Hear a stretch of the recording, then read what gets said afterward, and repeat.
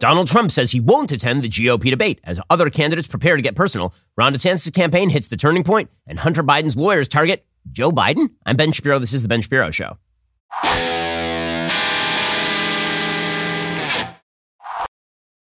Ben Shapiro Show is sponsored by ExpressVPN. Protect your online privacy today at expressvpn.com/Ben. Well, we finally reached it. It is debate week. On Wednesday this week, there will be a Republican debate. Will the frontrunner be part of that Republican debate? Absolutely not. Donald Trump's like, no, not interested. I'm leading by 80,000 points. I don't need to be part of the debate. And frankly, I totally get it. I get it. He did the same thing in 2016 after the Megyn Kelly debate where he didn't like the questions he was asked. He simply left the next debate. He just absconded. He was like, I'm not going to be part of this. It didn't hurt him in any way, shape, or form. On a logical level, it makes perfect sense for him not to take part in the Republican debate. On a sort of principled level, he certainly should, because there are serious questions to be asked about whether he should be the nominee or not. This is true for anybody who is running for the nomination. Joe Biden should be debating Robert F. Kennedy Jr. for sure. And people who are voting for Trump in the primaries should remember this tactic, because I promise you 1 year from now, when Joe Biden is the nominee, if Donald Trump is the nominee, Joe Biden will not debate Donald Trump. Get ready for it. It ain't going to happen. Joe Biden will make any excuse. He's not going to get on a stage with him. And Donald Trump's people will say, well, he's afraid. And at that point, every Democrat and every member of the media will come back and say, well, Donald Trump didn't debate any of the Republicans. Why exactly should Joe Biden debate Donald Trump? Biden's excuse will be something about Trump being an insurrectionary or Trump being a criminal indictee or whatever it is.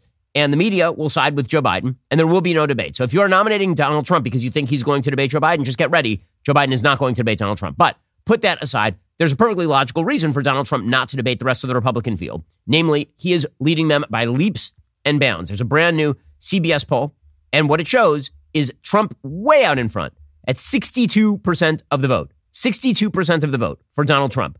That is a massive number for Donald Trump. Now, one of the theories about Trump had been that he was going to hover around in the 30s, maybe in the 40s. If he was lucky, he would break 50. Him at 62% is not challengeable.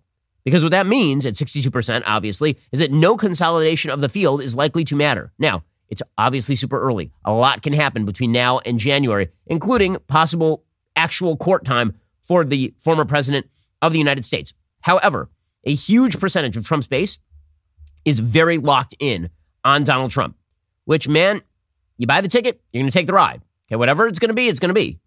I'm just going to say every tautology I know right now, because the reality is that everyone knows Donald Trump's flaws as a candidate. Every single person in the United States has an opinion on Donald Trump. Donald Trump is baked into the cake. You're taking an awful big bet, Vader. This had better work. I mean, if Donald Trump is the nominee, you're running directly against 4 separate indictments that are coming down in the first half of next year. You're running directly against the generalized American perception that Donald Trump was not a good actor between November 4th of 2020 and January 6th of 2021. Right? Like, that's just what it is.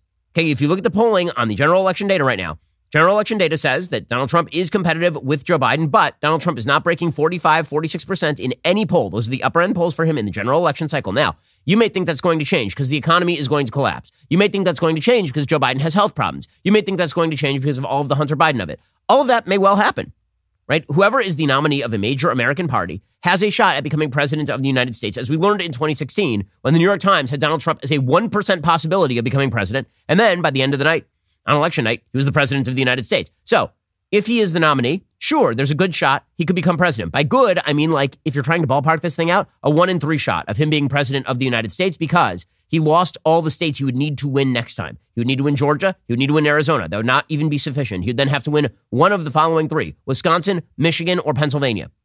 Right? And right now, in the state polling, he is losing in all of those places. Right? The only place where he may be competitive among those states right now is Georgia. That is largely because of the presence of Brian Kemp in the state of Georgia, who remains a popular figure. But there are going to be a lot of states that are up for play in 2024 if Donald Trump is the nominee. And it's not just the ones I mentioned. North Carolina is going to be up for play. I know a lot of people are sleeping on Texas. I don't want to be alarmist here, but Ted Cruz is going to run a rough race in the Senate in Texas, especially because Greg Abbott, who is a popular governor of Texas, is not going to be top of the ballot. Last time Cruz ran, you have to remember that Greg Abbott was also running. Greg Abbott was a popular governor. This is in 2018. And Ted Cruz ended up winning over Beto O'Rourke by a couple of 100,000 votes out of about 8 million votes cast. Well, that race could be really, really tight this time because Greg Abbott is not at the top of the ticket. And that could be a real problem for Donald Trump. Yes, believe it or not, in Texas. That's not necessarily going to happen. But do Democrats see that as a state that is in play? If Donald Trump is on the ballot, they do. So again, Donald Trump right now leading in the Republican field by leaps and bounds. Also, in terms of a general election, that is at best a 50-50 bet. That is it. Now, is it possible that that's better than any of the other Republicans? I tend to doubt it, but certainly it's possible. Well, anything is possible at this point. But do I think, in my heart of hearts, that Donald Trump is as likely to win the presidency if he is the nominee as pretty much any of the other Republican candidates who don't have the same baked-in negatives as Donald Trump? I think that Trump has some very, very big problems that face him.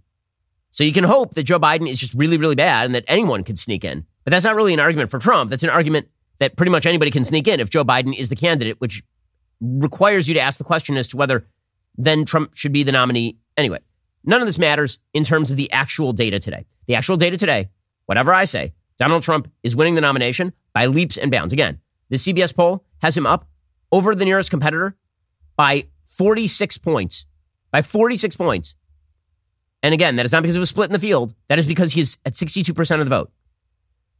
So the CBS poll going into the debate week is pretty fascinating because it shows how the Republican electorate is thinking about Donald Trump. We'll get to that in just one moment. First, I want to talk to you about Daily Wire's most trusted privacy partner and premier sponsor of the show, ExpressVPN. When you use the bathroom, you always close the door, right?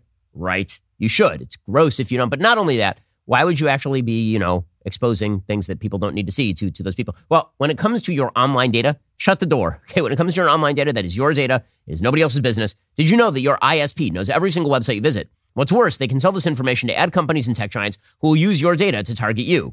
ExpressVPN puts a stop to this. It creates a secure encrypted tunnel between your device and the internet so your online activity can't be seen by anyone. I use ExpressVPN on all my devices. It works on everything, phones, laptops, even routers, so everyone who shares your Wi-Fi can still be protected even if they don't have ExpressVPN. The best part is, using ExpressVPN, it's as easy as closing that bathroom door. You just fire up the app, you click one button, and now you are protected. ExpressVPN is the world's #1 rated VPN by Mashable, The Verge, and countless others. So, if you're like me and believe your online activity is nobody's business but your own, secure yourself by visiting expressvpn.com/Ben today. Get an extra 3 months free on a 1-year package. That's expressvpn.com/Ben. Visit expressvpn.com/Ben to learn more. We'll get to more on this in just 1 second. First, does it make sense that a single company controls 90% of all internet searches, runs your email service, and gets to track everything you do on your smartphone?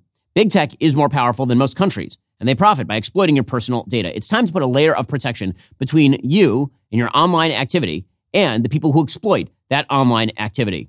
That's why I use ExpressVPN. Think about how much of your life is on the internet. Sadly, every site you visit, video you watch, or message you send gets tracked and data mined. But when you run ExpressVPN on your device, their software hides your IP address. This is something big tech can use to personally identify you. So ExpressVPN makes your activity harder to trace and sell to advertisers. ExpressVPN also encrypts 100% of your internet data to keep you safe from hackers and eavesdroppers on your network.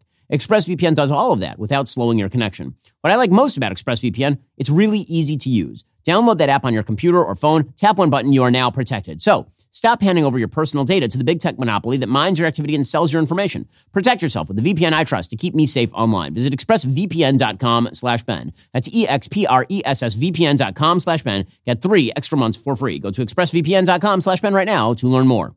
Okay, so back to the CBS poll. So, voters who were likely GOP primary voters were asked, which concerns you more about the latest Trump indictments? Whether it's politically motivated, whether Trump tried to overturn the presidential election, or both. 77% say the indictment is politically motivated, which of course is true. As far as top reasons for considering Trump, 99% among those who are or might be considering voting for Trump, 99% say things were better under Trump, which is true. 95% fights for people like me. 76% know him better than other candidates, and 74% always been a supporter. Okay, now remember, that is like 74% of people who say they've always been a supporter of Trump, who are in that 62%, which is still above 50% or just below 50% by the calculation. As far as whether you are supporting Trump because of his legal indictments, 73% of Trump's voters, 73% say that you are voting for him because you are showing support for him during the legal indictments.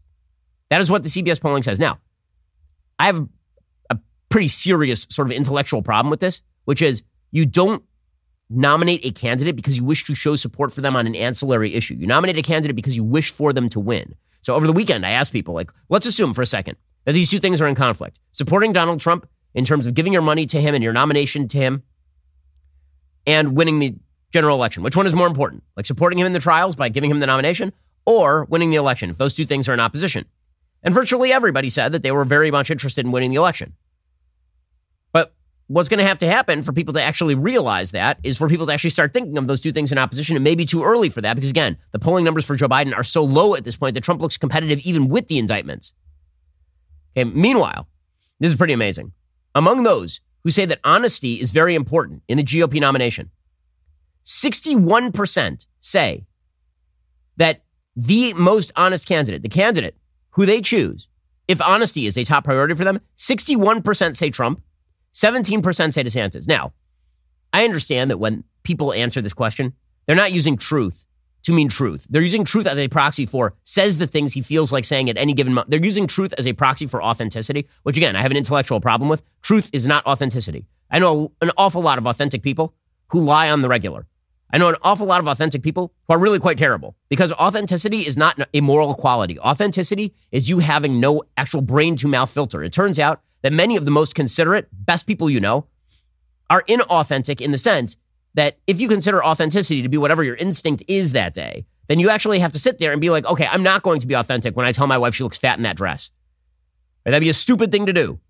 Or when I tell my neighbor that he's a jerk. Or when would it make you more authentic to say that? Sure. You'd be like Jim Carrey in Liar, Liar, and that would make you authentic. Would it make you like particularly a good person? Would it make you somebody who speaks the truth? Very often, the thing that you say that's authentic is not true, right? Because you're defending yourself. My 7-year-old son, constantly, when he gets in trouble, he very authentically will tell me that it is not his fault, and it is 100% his fault. Right? This sort of stuff happens all the time with kids.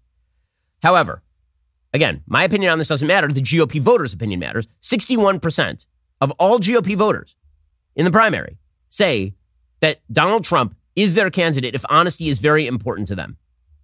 Not only that, among Trump voters, 71% of Trump voters say they're given options as to what they feel.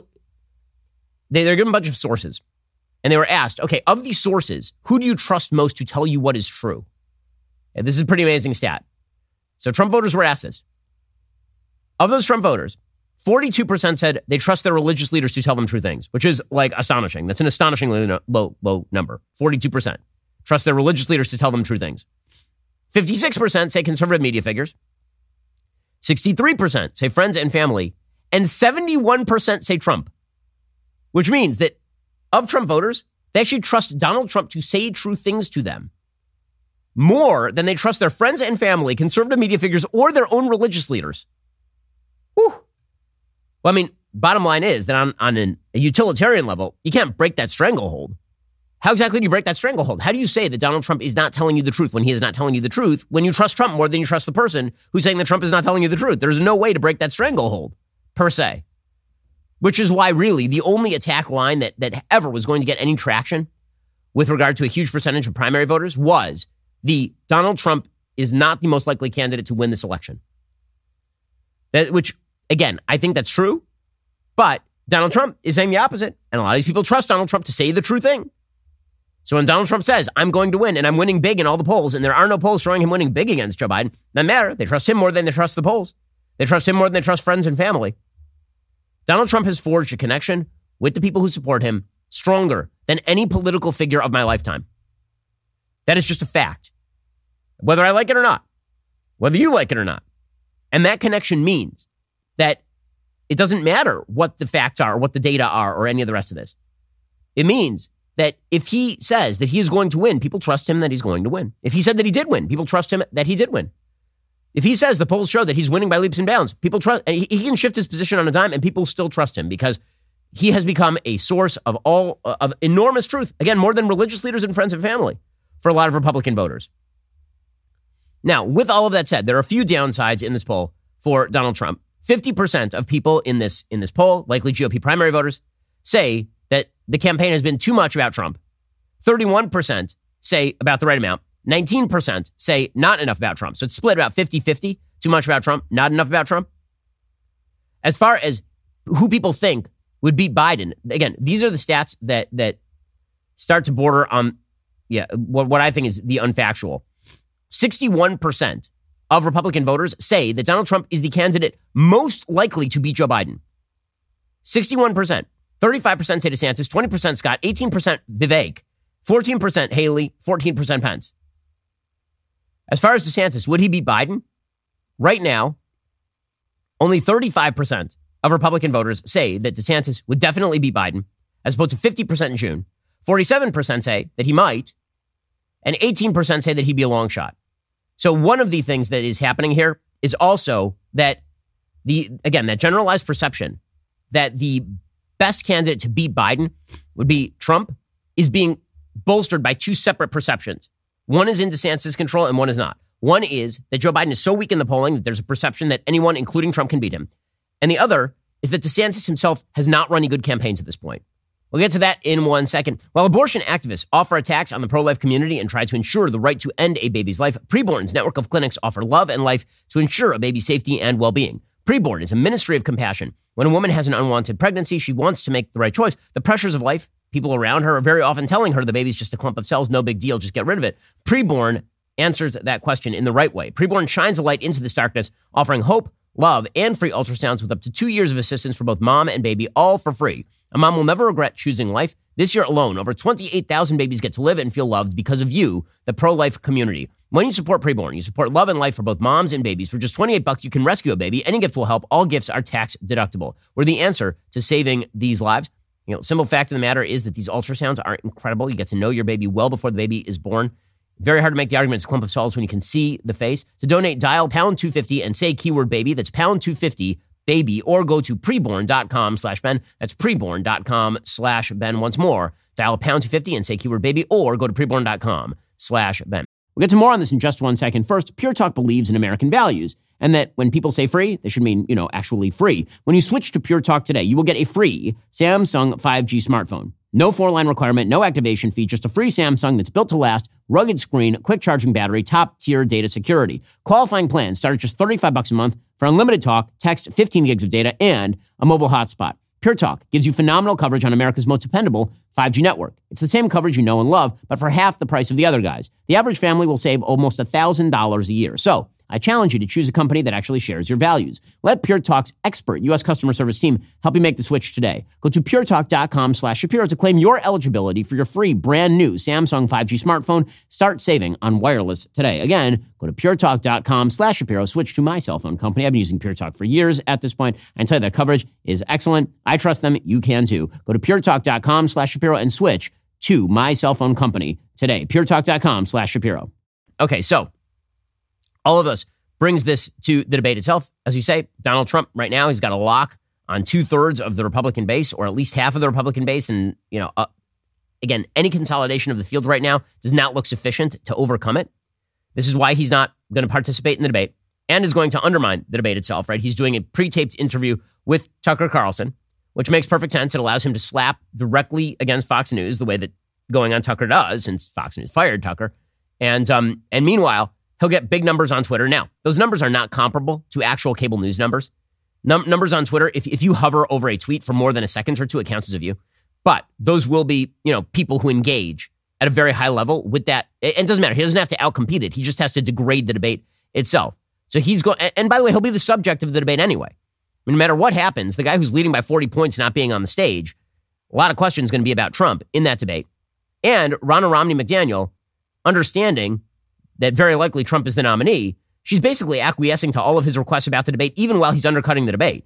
So she's kind of begging him to be part of the debate. Of course, he's not going to do that, but she's then allowing all of his surrogates into the spin room to spin for him. She's letting Carrie Lake and Matt Gaetz and Byron Donald and all these people who are like Trump surrogates in the room. Their man is ditching the debate. And she, who has been, I got to say, the most incompetent RNC director of my lifetime, the only one who's a challenger is Michael Steele. It's insane that this lady's retained her job. I said this when she was up for the reelect for RNC. Full disclosure, I'm friendly with Harmeet Dillon. She represented us with regard to our case against the federal government to stop the OSHA vax mandate under Joe Biden. I said at the time, I don't understand how you get your ass kicked in 2018, 2020, 2021, and 2022, and you keep your job, which speaks to, in general, the state of the Republican Party, which has basically become a nonprofit for losers. It's a bunch of people who can't win an election, and then they're like, we couldn't win the election because of this extraneous factor. Give us more money and feel bad for us. How this lady has retained her job is beyond me. She's running a party that has lost several elections running, has underperformed in all the elections where it should be overperforming, is running up into a 2024 election cycle where Republicans should retake the Senate and now are very easily on the verge of continuing to lose the Senate and maybe the presidency again. And she's holding a debate among Republican candidates sponsored by the Republican Party and basically declaring her own party irrelevant because her role is irrelevant. Well, what exactly does the RNC stand for if the guy says, screw you and your debate, I'm going on Tucker? And she's like, well, why don't you bring all your surrogates in here in the spin room so they can rip all the candidates on stage that your candidate didn't have the balls to come and actually speak to? Here's Ronna Romney McDaniel. So let's take a look at the lineup there. I think that President Trump will not be there on the debate night. What are your thoughts on that? And who did make the debate stage? Well, I'm still holding out hope that President Trump will come. I think it's so important that the American people hear from all the candidates. But there's a lot of candidates that have qualified. We're at 7 right now that have officially qualified with the small dollar donations, with the polling threshold and the pledge. And then we've got some that are on the cusp. So we're going to be looking at polls the next few days. There are 3 or 4 that are waiting for 1% and one more national poll to make that debate stage. Okay, so that is exciting stuff. So she's obviously not going to get Trump to participate. You would imagine the punishment would be, okay, well, your surrogates can't be in the room ripping on the other candidates. Nope. I mean, I don't even know what to say about Romney McDaniel, who, by the way, remember, the reason she originally ended up in this position is because she was related to Mitt Romney. Donald Trump didn't like Mitt Romney, so she literally dropped Romney from her name. That's pretty wild. Pretty wild. Okay, meanwhile, the DeSantis campaign obviously has been running really rough. The launch with Elon Musk had problems. And then ever since, it's been bad news cycle after bad news cycle for the DeSantis campaign. I think that DeSantis thought when he jumped into the race, he was going to be seen as Trump without all of the baggage. And instead, he is sort of seen as Trump without the charm because the baggage on Trump doesn't wear. I mean, the reality is the Republican base, the more baggage you pile on Trump, the more the Republican base sees Trump as some heroic ox who can actually hold all the baggage, right? The more stuff you pile on him, the more like, man, that guy's got broad shoulders. Look at all the baggage he can carry around. And so DeSantis has been struggling for a line of attack. Again, his original line of attack was electability. The bad poll numbers for Biden combined with the fact that he has not run away in those polls against Biden basically have taken away the electability argument from him. And so he has to recapitulate he has to recast it. And so he's relaunching his campaign again. That started really last week. The original relaunch is now being essentially undercut by both the media and Team Trump. We'll get to that in 1 second. First, my team knows I need to have my Black Rifle coffee every single morning. I need it. Like my kids keep me up all the time. Actually, sleep tracked myself recently, and I found that I've not had more than 6.5 hours of sleep in 3 months. So that means that I really, really need my coffee. I don't have time to brew coffee the traditional way, which means you need to check out Black Rifle Coffee's ready-to-drink cans. Ready-to-drink coffee is perfect for people who need their coffee quickly. Each contains at least 200 milligrams of caffeine and is available in a variety of flavors like the Vanilla Bomb, Salted Caramel, Mocha, and Vanilla Caramel. Black Rifle Coffee is a veteran-founded coffee company operated by principled men and women who honor those who protect, defend, and support our country. With every purchase you make, they give back. Stop running out of coffee. Sign up for a Coffee Club subscription. Have Black Rifle Coffee delivered straight to your door on a schedule. Coffee Club subscribers receive their high-quality coffee at lower prices with free shipping. Plus, they get early access to exclusive deals and prices. Go to blackriflecoffee.com. Use promo code Shapiro at checkout for 10% off your order. That's blackriflecoffee.com. Use promo code Shapiro for 10% off. You can also find Black Rifle Coffee in grocery and convenience stores near you. Black Rifle Coffee is indeed America's coffee. Go check them out right now. That's blackriflecoffee.com. Use promo code Shapiro. Get 10% off. Okay, so there have been several systemic struggles for the DeSantis campaign. I think they made several core assumptions when they jumped into the race, and none of those have come true. So, core assumption number 1, governance matters. Nope. Not one iota. Not in the Republican primaries, it don't. And the simple fact of the matter is that Ron DeSantis passing a bill to stop critical race theory in the state of Florida has been treated by Republican primary voters the same as Vivek Ramaswamy saying things about critical race theory. Saying things and doing things in a Republican primary, there is no actual distinction. And this is hard for a lot of people who are in politics to understand, but it is the reality. Because I get it, politicians make promises all the time. And so you tend to believe those promises in a primary if you have no reason not to believe the promises in a primary, which is why Donald Trump could make promises in 2016 on all sides of a particular issue. And people are like, okay, well, I either trust the guy or I don't trust the guy. DeSantis is like, you should trust me because I did these things in Florida. And the Republican voters are like, well, I mean, But I could trust Vivek. Maybe he'll do those things when he's sure. I mean, I have no reason to believe he won't do those things. So doing things and saying things in a Republican primary turned out to be almost the exact same thing. So DeSantis has focused a lot on governance in Florida, but the governance that he's focused on in the campaign has been all the same stuff that Vivek just says. And so he hasn't actually won any advantage over somebody like Vivek by passing a law banning critical race theory in the classroom over Vivek saying he would do that if you were president of the United States. Right, so that distinction, which I think DeSantis thought was going to be very telling for him, hasn't had any impact on the race. Second, as I mentioned, the electability argument for DeSantis was rooted in the idea that Trump would probably poll low and DeSantis would poll better against Biden. And that hasn't happened, largely because everyone polls well against Biden, or at least half decently against Biden, because Biden's a really crappy president, as we'll get to in just a little while. So that's hurt him. And then on top of that, I think that DeSantis truly believed that because he had some capital in the bank, not just money, but like actual political capital in the bank, that he could then not go into unfriendly areas and reiterate to the American public why he was popular in the first place. So Ron DeSantis is not just popular because of his COVID policy. Ron DeSantis was popular in the state of Florida because the media made him enemy number one, and then he went into their spaces and he wrecked them. DeSantis, as I've said over and over, needs to be doing this. I don't understand for the life of me why he has not thus far. He's basically shielded himself from opposing media. I get it on a personal level. It's not fun to do that sort of stuff. But you know who does opposing media fairly frequently is Vivek. You know who does opposing media fairly frequently, or at least did during the 2016. He doesn't do it now, but during 2016, Donald Trump did opposing media fairly frequently. If you want to show the Republican base that you are a fighter, DeSantis thinks you do that by actually doing things as governor. As I mentioned, nope.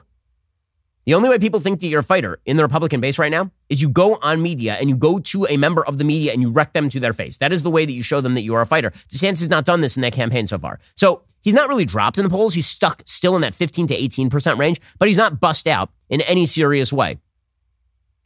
Okay, so over the weekend, he basically was lied about. He made a comment while he was being interviewed by Will Witt that seems to me inarguable in context. In context, I do not think this statement is in any way arguable. It was then immediately taken out of context by pretty much all of his political opponents, which is the way that it works in a campaign, and used as a club to hit him. So here was DeSantis with Will Witt over the weekend. These guys have records of principle fighting the swamp that are second to none, and yet they will be attacked by some of these people and called rhinos. So it's just been totally detached from any type of substance. And ultimately, a movement can't be about the personality of one individual. The movement has got to be about what are you trying to achieve on behalf of the American people. And that's got to be based in principle. Because if you're not rooted in principle, if all we are is listless vessels that's just supposed to follow, whatever happens to come down the pike on Truth Social every morning, that's not going to be a durable movement. Okay, so the beginning of this statement, in which he literally calls out people like Elise Stefanik, right? He's talking about left-wing or people who are left-leaning Republicans who have allied with Trump and then suddenly become not rhinos. And then Chip Roy of Texas, who's very, very conservative, and suddenly becomes a rhino when he supports DeSantis. What DeSantis is saying is that congressional supporters who suddenly become not rhinos because they support Trump, even though they're left-wing on policy, or people who simply will do whatever Trump wants on any given day, as opposed to, I like Trump for principled reasons. There are a lot of people who do. Or I like what Trump did as president. A lot of people do. That's not what he's talking about. He's talking about people who shift their position on any given day based on what Donald Trump's preferences are. He's saying that any movement that roots itself in follow the leader is not going to be a successful movement. That does not seem particularly arguable to me in that context. So immediately it gets taken out of context. And now the idea is that it's a basket of deplorables moment, like when Hillary Clinton suggested that Trump supporters were a basket of all white supremacists, terrible people, etc. So the suggestion is that what DeSantis was saying there is that everyone who supports Trump is a listless vessel, which is clearly not what he is saying there. Right? In context, he clearly is not. It doesn't matter. You've got the Trump campaign, which, and there's great irony to the fact that Donald Trump can attack anybody from any angle at any time using any tool at his disposal, and everybody just kind of shrugs. DeSantis says something that really is not an insult, and Trump's campaign immediately takes offense. So MAGA put out MAGA Inc. put out a statement saying, instead of issuing an immediate apology, Team DeSantis has spent the last 24 hours doubling down on his insult to Trump supporters. Ron DeSantis should stop hiding behind spokespeople and address this himself. Every hour that passes further underscores the contempt DeSantis has for the voters who made him governor. Perhaps he's waiting for another memo from Never Back Down to tell him what to do. So, again, the idea is that he's insulting you. If you support Trump, he's insulting you. That's not what he's saying. That's clearly not what he said. We played the clip. Vivek Ramaswamy, in very cynical fashion, did the same thing. He tweeted out, the real danger to our movement is the rise of listless vessel robot politicians who blindly follow the commands of their super PACs, which is, I got to say, Vivek, that's pretty disgusting. Okay, Ron DeSantis has been the best governor in the country over the last 4 years. Suggesting that Ron DeSantis is a listless vessel following a super PAC is patently absurd. It's patently absurd. The idea that candidates will say anything or do anything or switch any position to get ahead with no consequence. I mean, that sounds more like a listless vessel kind of talk. But it's a campaign. Campaigns are ugly. DeSantis' camp fired back at all of this. They put out a statement via Press Secretary Brian Griffin saying, quote, the dishonest media refuses to report the facts. Donald Trump and some congressional endorsers are listless vessels. Why? Because Trump and DC insiders feel he is entitled to your vote. Ron DeSantis believes your trust should be earned and has the vision, plan, and record to beat Joe Biden and reverse the decline of our country. And then he said, that's why Ron DeSantis will be showing up Wednesday night to debate and Donald Trump will not. Okay, well, again, we will see if anybody else, including DeSantis, is able to gain any points during the debate. It seems to me the dynamic of the debate with Trump absent is going to be all about Trump. It seems like everybody's going to train their incoming fire on DeSantis, particularly Chris Christie, who is just a suicide bomber in these debates. He was in 2016 when he committed one of the world's most obvious acts of murder-suicide against Marco Rubio, killed him in a New Hampshire debate, and then proceeded to implode himself. So, a lot of people are looking for something sort of dispositive from this debate. I don't think that is. I don't think that that's probably right. I think that this debate is probably going to be everybody holding their ground, because what ground is there to hold? I mean, they're fighting over 35% of the Republican base at this point. Trump's got the other 2/3 locked up. So, it's going to be hard to see how anybody breaks loose from that pack. As I suggested last week, I think this debate looks more like a lobster pot than anything else, or a crab pot. Everybody pulling each other down as they try to escape the pot. Meanwhile, Trump is sitting over there with Tucker Carlson enjoying himself. Now, the other candidates, for what it's worth, are having their own struggles. Everybody's focused on DeSantis' struggles because he's widely assumed in my polling is the second most prominent candidate in the field, even if he's trailing by 40 points. But the other candidates are having their own troubles. So Vivek Ramaswamy, for all the talk, is still 6-7%. That is outperforming for sure. Vivek is very aggressive. He's out on the campaign trail all the time. He goes into opposing media spaces. He's very clever. Right? All of those things are in Vivek's favor. Is he actually going to be the nominee? Almost undoubtedly not.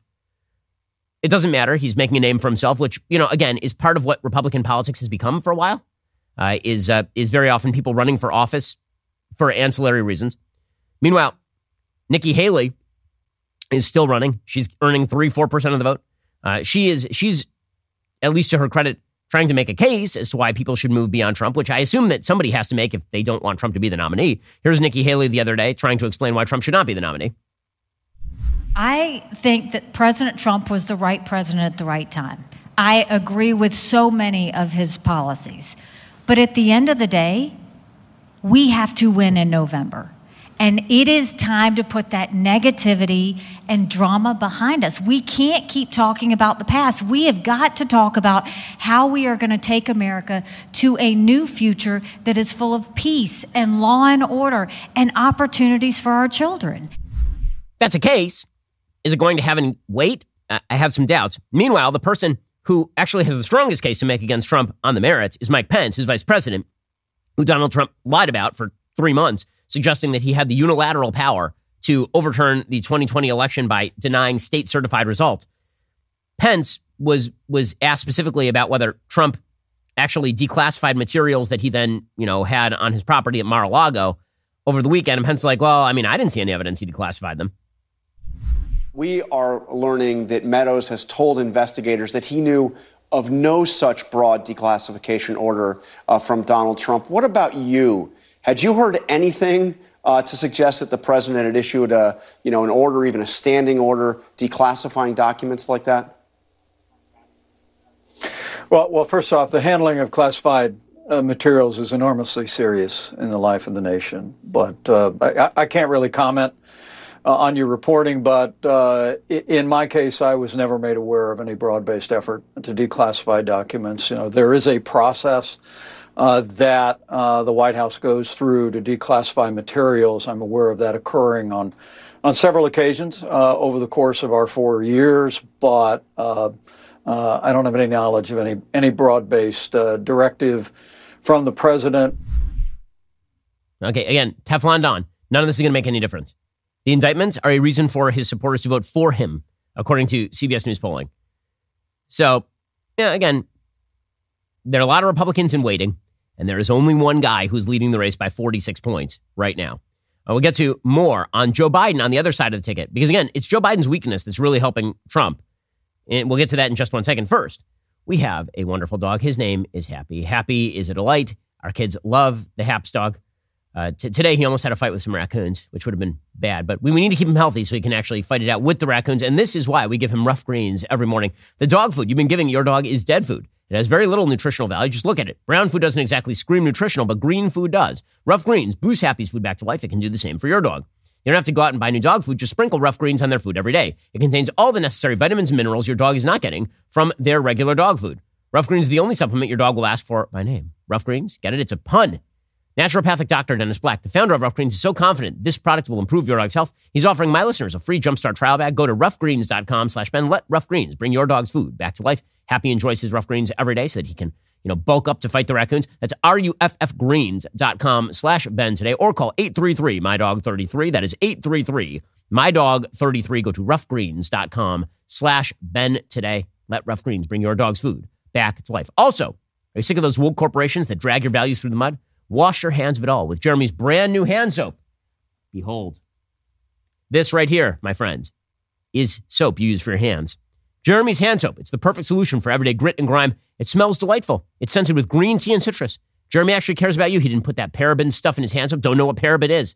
It also is free of sulfates, DEI, and ESG. Plus, not tested on animals, made right here in the United States. What more could you want from your hand soap than to get clean hands while keeping a clean conscience? Jeremy's hand soap. It's the ideal addition to your bathroom or kitchen sink as you liberate your home from the woke. Go to jeremy'srazors.com. Order your green tea and citrus hand soap today. Okay, meanwhile, we speak about Joe Biden's weakness. Joe Biden is an unbelievably weak candidate. Chuck Todd and Jonathan Martin, even they, over the weekend, were recognizing that there are massive issues clouding the Biden campaign. Here they were discussing it on Meet the Press.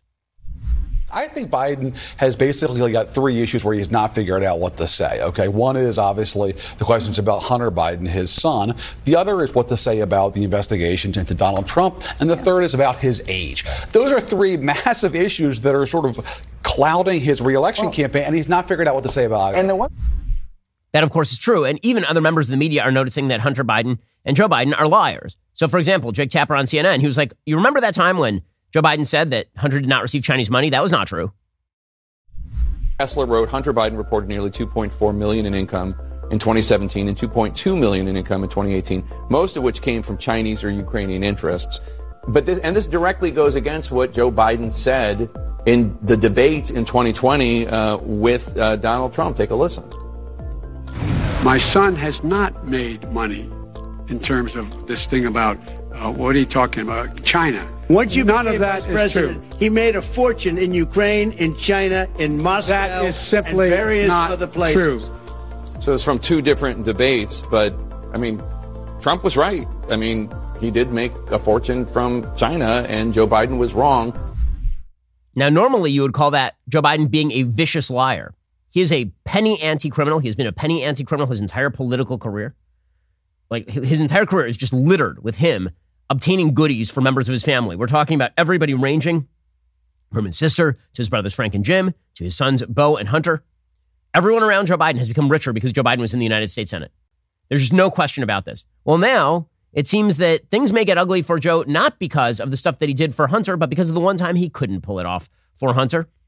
According to Politico, Hunter Biden's lawyer is now threatening to put Joe Biden on the stand. It was Halloween of 2022, and Hunter Biden's lawyer, Chris Clark, didn't sound happy. Just 3 weeks earlier, news had leaked that federal agents believed they had enough evidence to charge his client with illegally buying a gun as a drug user. The leak was illegal, the lawyer wrote to the U.S. attorney overseeing the probe. The prosecution, he argued, would be seen as purely political. It might even violate the Second Amendment. Then he issued a warning. If the Justice Department charged the president's son, his lawyers would put the president on the witness stand. President Biden now unquestionably would be a fact witness for the defense in any criminal trial, Clark wrote in a 32-page letter reviewed by Politico. That letter, along with more than 300 pages of previously unreported emails and documents exchanged between Hunter Biden's legal team and prosecutors, sheds new light on the fraught negotiations that nearly produced a broad plea deal. That deal would have resolved Biden's most pressing legal issues, the gun purchase and his failure to pay taxes for several years, and it also could have helped insulate Biden from future prosecution by a Republican-led DOJ. The documents show how the deal collapsed, a sudden turnabout that occurred after Republicans bashed it and a judge raised questions about it. The collapse renewed the prospect Biden will head to trial as his father ramps up his 2024 election bid. So what exactly happened here? Well, apparently the documents provide a detailed behind-the-scenes look at how the two sides came to the brink of a plea deal. It was a sweetheart deal, no question. It blew up when the judge saw the sweetheart deal and said, I've never seen anything remotely like this. It was very obvious that David Weiss and the DOJ were cramming down a sweetheart deal. Hunter Biden was going to take that sweetheart deal, and they were doing all of this in order to protect Joe Biden from having to take the stand or be involved. But it was Joe Biden's DOJ who was overseeing all of this, obviously. According to the documents, by April 26, 2022, as Hunter Biden's lawyers convened with prosecutors, they had one big concern: taxes, specifically whether prosecutors were going to charge him with failing to lawfully pay those taxes from 2014 to 2019. Charges related to anything else didn't seem remotely imminent. Speaking to lawyers from the DOJ, Biden's attorneys opened their argument with Trump. In light of Trump's ceaseless demands for an investigation of Hunter, charging the younger Biden with tax crimes would be devastating to the reputation of the DOJ, according to Hunter's lawyers. It would look like the department had acquiesced to Trump's political pressure campaign. So the argument that Hunter's lawyers made to the DOJ, which the DOJ then took up, remember, this is also under Donald Trump, was if you intervene right now and you actually prosecute Hunter, it might hurt Joe, and that would look bad for Trump, which is an insane reason not to bring charges. Biden's lawyers argued the political pressure was itself a compelling reason not to bring any charges. Later in 2022, the DOJ confirmed to Biden's lawyers their client could also face federal charges for a gun crime. Clark argued the same political pressure meant bringing gun charges would be scandalous. On October 31st, 2022, he wrote directly to David Weiss, the U.S. Attorney for Delaware, overseeing the probe. Weiss had been appointed by Trump. He'd been allowed to stay on during Biden's administration to continue the investigation. Merrick Garland, the AG, had pledged to give Weiss full independence. But he wasn't given full independence. He had to work with other DAs across the country to charge in various jurisdictions because he didn't have special counsel status. Clark argued in his letter to Weiss that charging Hunter Biden with a gun crime would torpedo public trust in the DOJ. The document included color photos of two former heads of Trump's DOJ, Matt Whitaker and Bill Barr, talking about Biden business deals on cable news. Then Clark invoked another controversial federal investigation he said was seen by the public as a political hatchet job, the failed prosecution of prominent Democratic lawyer Michael Sussman. Sussman, of course, was involved in the Steele dossier and all the rest of it. Clark laid out what could have been seen as a promise, a warning, or some very zealous lawyering. He said Joe Biden would undoubtedly be a witness at trial because of leaks about the probe. He wrote that just a few weeks before sending the letter, there had been two back-to-back leaks related to Hunter Biden and the gun issue. Clark said the leaks prompted the president to address his son's legal woes the next day on CNN. And he then described a nearly unthinkable scenario, actually calling Joe Biden as a witness. And at that point, the DOJ basically said, fine, let's do a sweetheart plea deal, which is incredible. So basically, Hunter Biden's lawyers pressured the Biden DOJ into giving him a sweetheart deal with the threat that Joe Biden might have to testify for the defense. Totally insane. Then the whistleblowers came forward. They said, oh yeah, by the way, this was a sweetheart deal. And they prevented us from investigating fully. And that is when, only then, after that and after the collapse of the plea deal, that is when the DOJ decided to make David Weiss a special counsel to investigate, presumably partially himself. By the way, worth noting here, who exactly is David Weiss? Well, it turns out that David Weiss worked for years with Beau Biden because he's from Delaware. Delaware is a very small state. Everybody knows each other. Weiss worked with Beau to hash out prosecution strategies.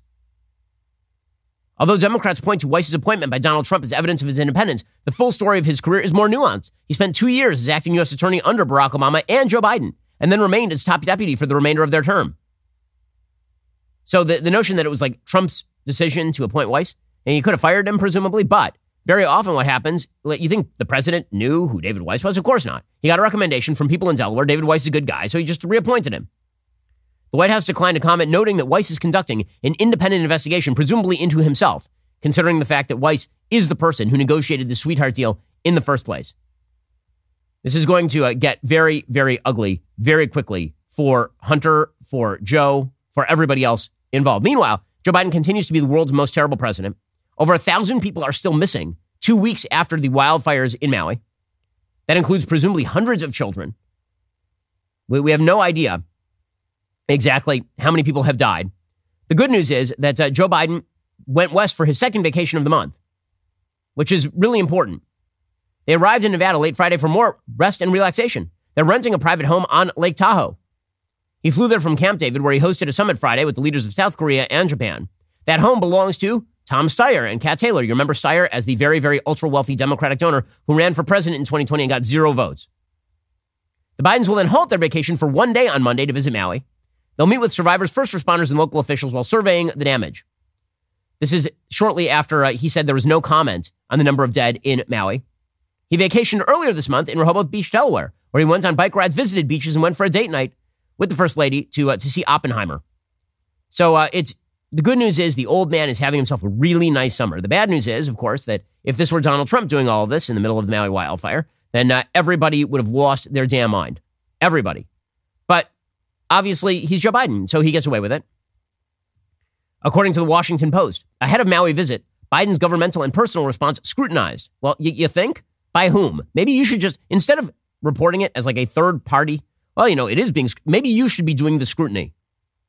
More than 120 hours passed between when Joe Biden first spoke publicly about the devastating Maui fires on August 10th and his next substantive remarks about the tragedy the following week.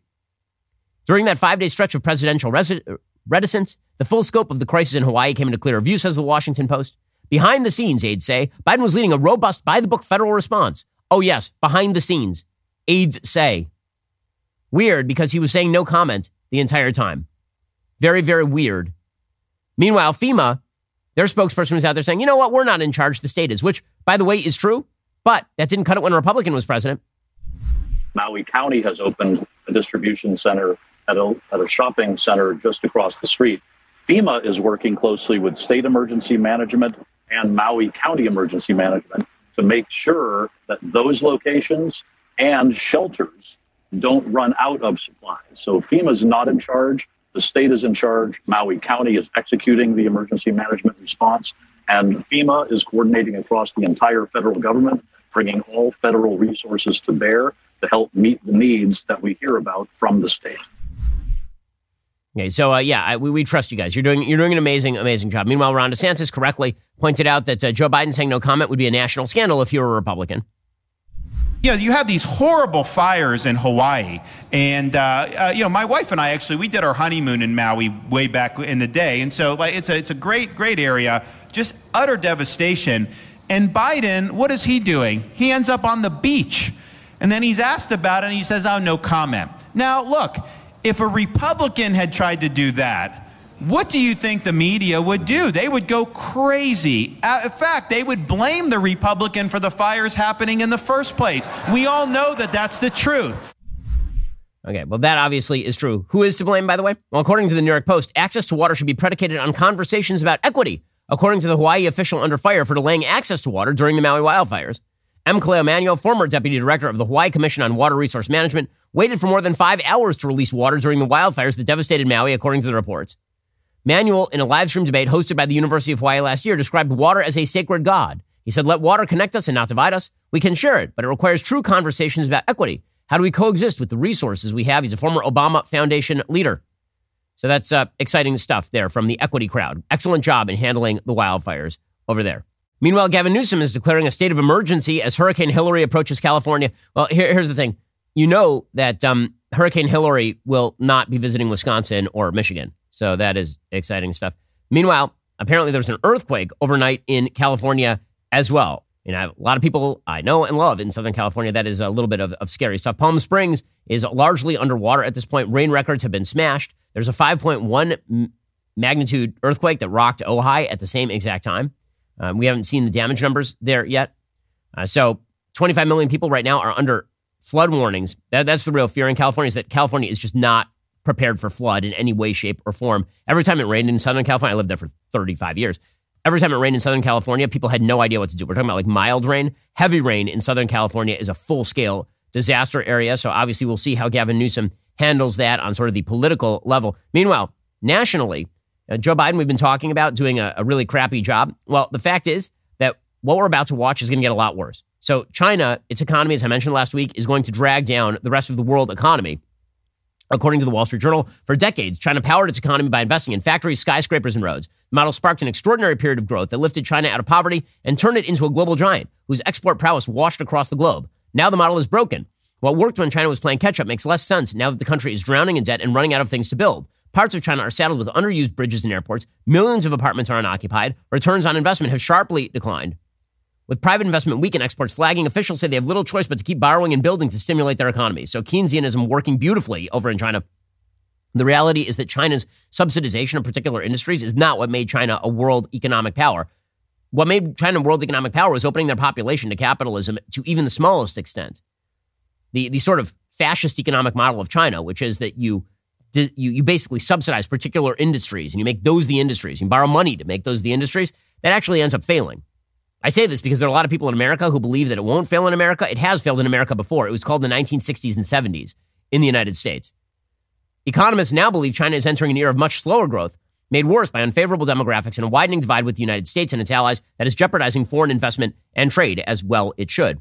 You should check out our episode Facts, episode 2, over at YouTube for more on this. I talk about the inevitable decline of China. They got a serious problem on their hands demographically, economically speaking. The IMF puts China's GDP growth below 4% in the coming years, less than half of its tally for most of the past 4 decades.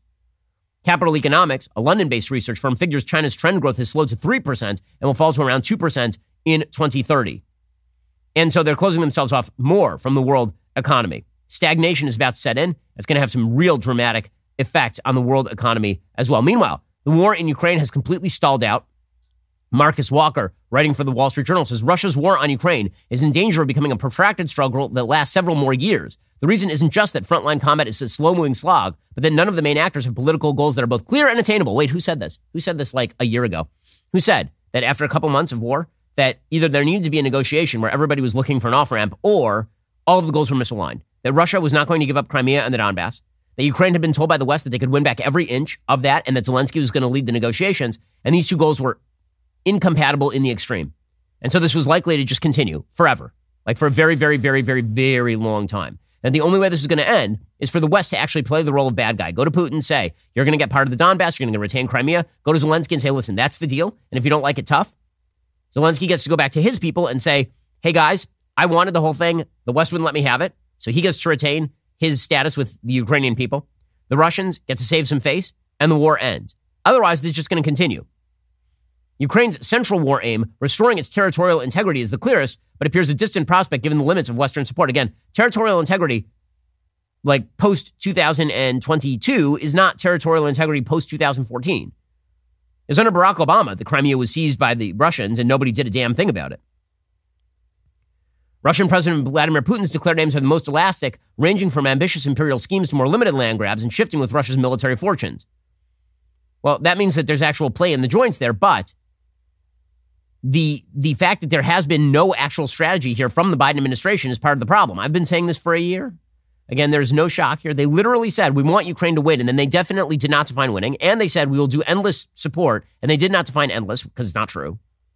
And then they're like, oh yeah, and by the way, we'll let Zelensky lead the negotiation. I mean, you literally created a formula for endless war, and then you're surprised when it arrives. It's totally amazing to me. Again, Joe Biden, a terrible, terrible president. Okay, time for some things I like, and then some things that I hate. So, things that I like. I spent some time over the weekend reading a great book by a guy named Daniel Borstein. Borstein was a rather famous historian. Later in his life, he made a pretty famous turn toward political conservatism. He started off as somebody who was sort of on the Communist Party side. And by the end of his career, he was more on the conservative side of the political aisle. He actually ended up, I believe, being given he served as the 12th Librarian of Congress under Ford, Carter, and President Reagan. He has a great book called The Discoverers, A History of Man's Search to Know His World and Himself. It really is sort of a fascinating take on history. It's sort of a synthesis history in which he tries to cover as much ground as humanly possible. I enjoy these as opposed to sort of granular level histories. So the book starts, for example, with a history of how man perceives time. Like, we don't think very much about the fact that our days are dictated by the clock. They're dictated by our watch. But until about 1300, nobody even thought of 24 hours in a day. You measured hours by hours of daylight. Nobody actually had a working wristwatch. Like, wristwatches only became popular in the West and all over the world early 20th century. There were pocket watches. Those really were only made available and popular in the 17th, 18th centuries. So you're talking about like most of human history. Basically, it was either light or it was dark. But now that human beings created time, that means that our days are governed by hours, minutes, and seconds. It's that sort of stuff. It covers all of that. It covers exploration. It covers religious history. Really a good book. Again, all about how human beings have transformed their perception of the world around them and then their world around them. He's written a lot of great books. He also wrote a 3-part series on American history that's really worth reading. So his stuff he's a terrific historian, and his stuff is really worth the read. This book is called The Discoverers by Daniel Borstein. Okay, time for some things that I hate. So naturally, Alexandria Ocasio-Cortez, she is going on the Socialist Sympathy Tour, according to Mary Anastasia O'Grady, writing for the Wall Street Journal. She says, transnational criminal organizations are ravaging Latin America. Economic growth in much of the region is shaky. Corruption remains a perennial problem. Just when it looks as if things couldn't get any worse, AOC went on a South American Socialist Sympathy Tour. For Americans, it's not what the congresswoman took to the region that's disturbing. It's what she might bring back. She said, we have a lot to learn from Brazil, Colombia, and Chile. She went with 10 other congressional Democrats and staffers, including Senator Bernie Sanders' chief of staff. So Brazil is a disaster area right now, obviously. Everybody is ignoring Lula da Silva's crackdown on the opposition. The Supreme Court is going after free speech. Meanwhile, they met with leftist politicians to offer their support for collectivist causes in the name of non-intervention. In Chile, she's going after quote-unquote extractive U.S. policies, which means copper mining, which is the engine of all of Chileans' economic growth for decades. Meanwhile, they are going there and ripping on American Cold War policies, which, by the way, the most anti-capitalist countries in South America also happen to be the poorest countries in South America, like Venezuela, Nicaragua, and Bolivia, where communism is actually taking hold. In Brazil, the entourage met with foreign policy advisor to Lula, and they discussed the climate. The fact that Bernie Sanders is considered a wise old man of the Democratic Party after spending years standing for socialists, like actual socialists, is totally crazy. This is why whenever he says, oh yeah, all I want is the Nordic model. You're like, okay, then why were you so warm to, Nicolas Maduro and Hugo Chavez, I noticed. AOC, same sort of nonsense. Alrighty, guys, the rest of the show continues right now. You're not going to want to miss it. We'll be joined by Jerry Dunleavy and James Hassan, co-authors of the new book, Kabul, The Untold Story of Biden's Fiasco and the American Warriors Who Fought to the End. If you're not a member, become a member. Use code Shapiro at checkout for 2 months free on all annual plans. Click that link in the description and join us.